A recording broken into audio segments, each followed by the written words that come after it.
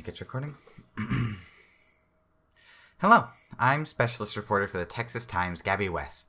My specialty is the Houston spies, who are very secretive, which is why you've probably never heard of me.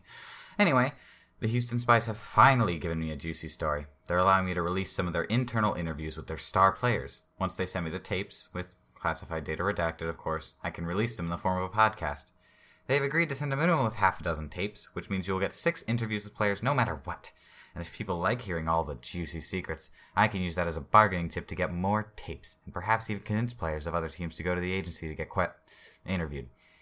I do hope you'll enjoy hearing about the Houston spies, and who knows, maybe we'll be able to learn a bit about this secretive agency too.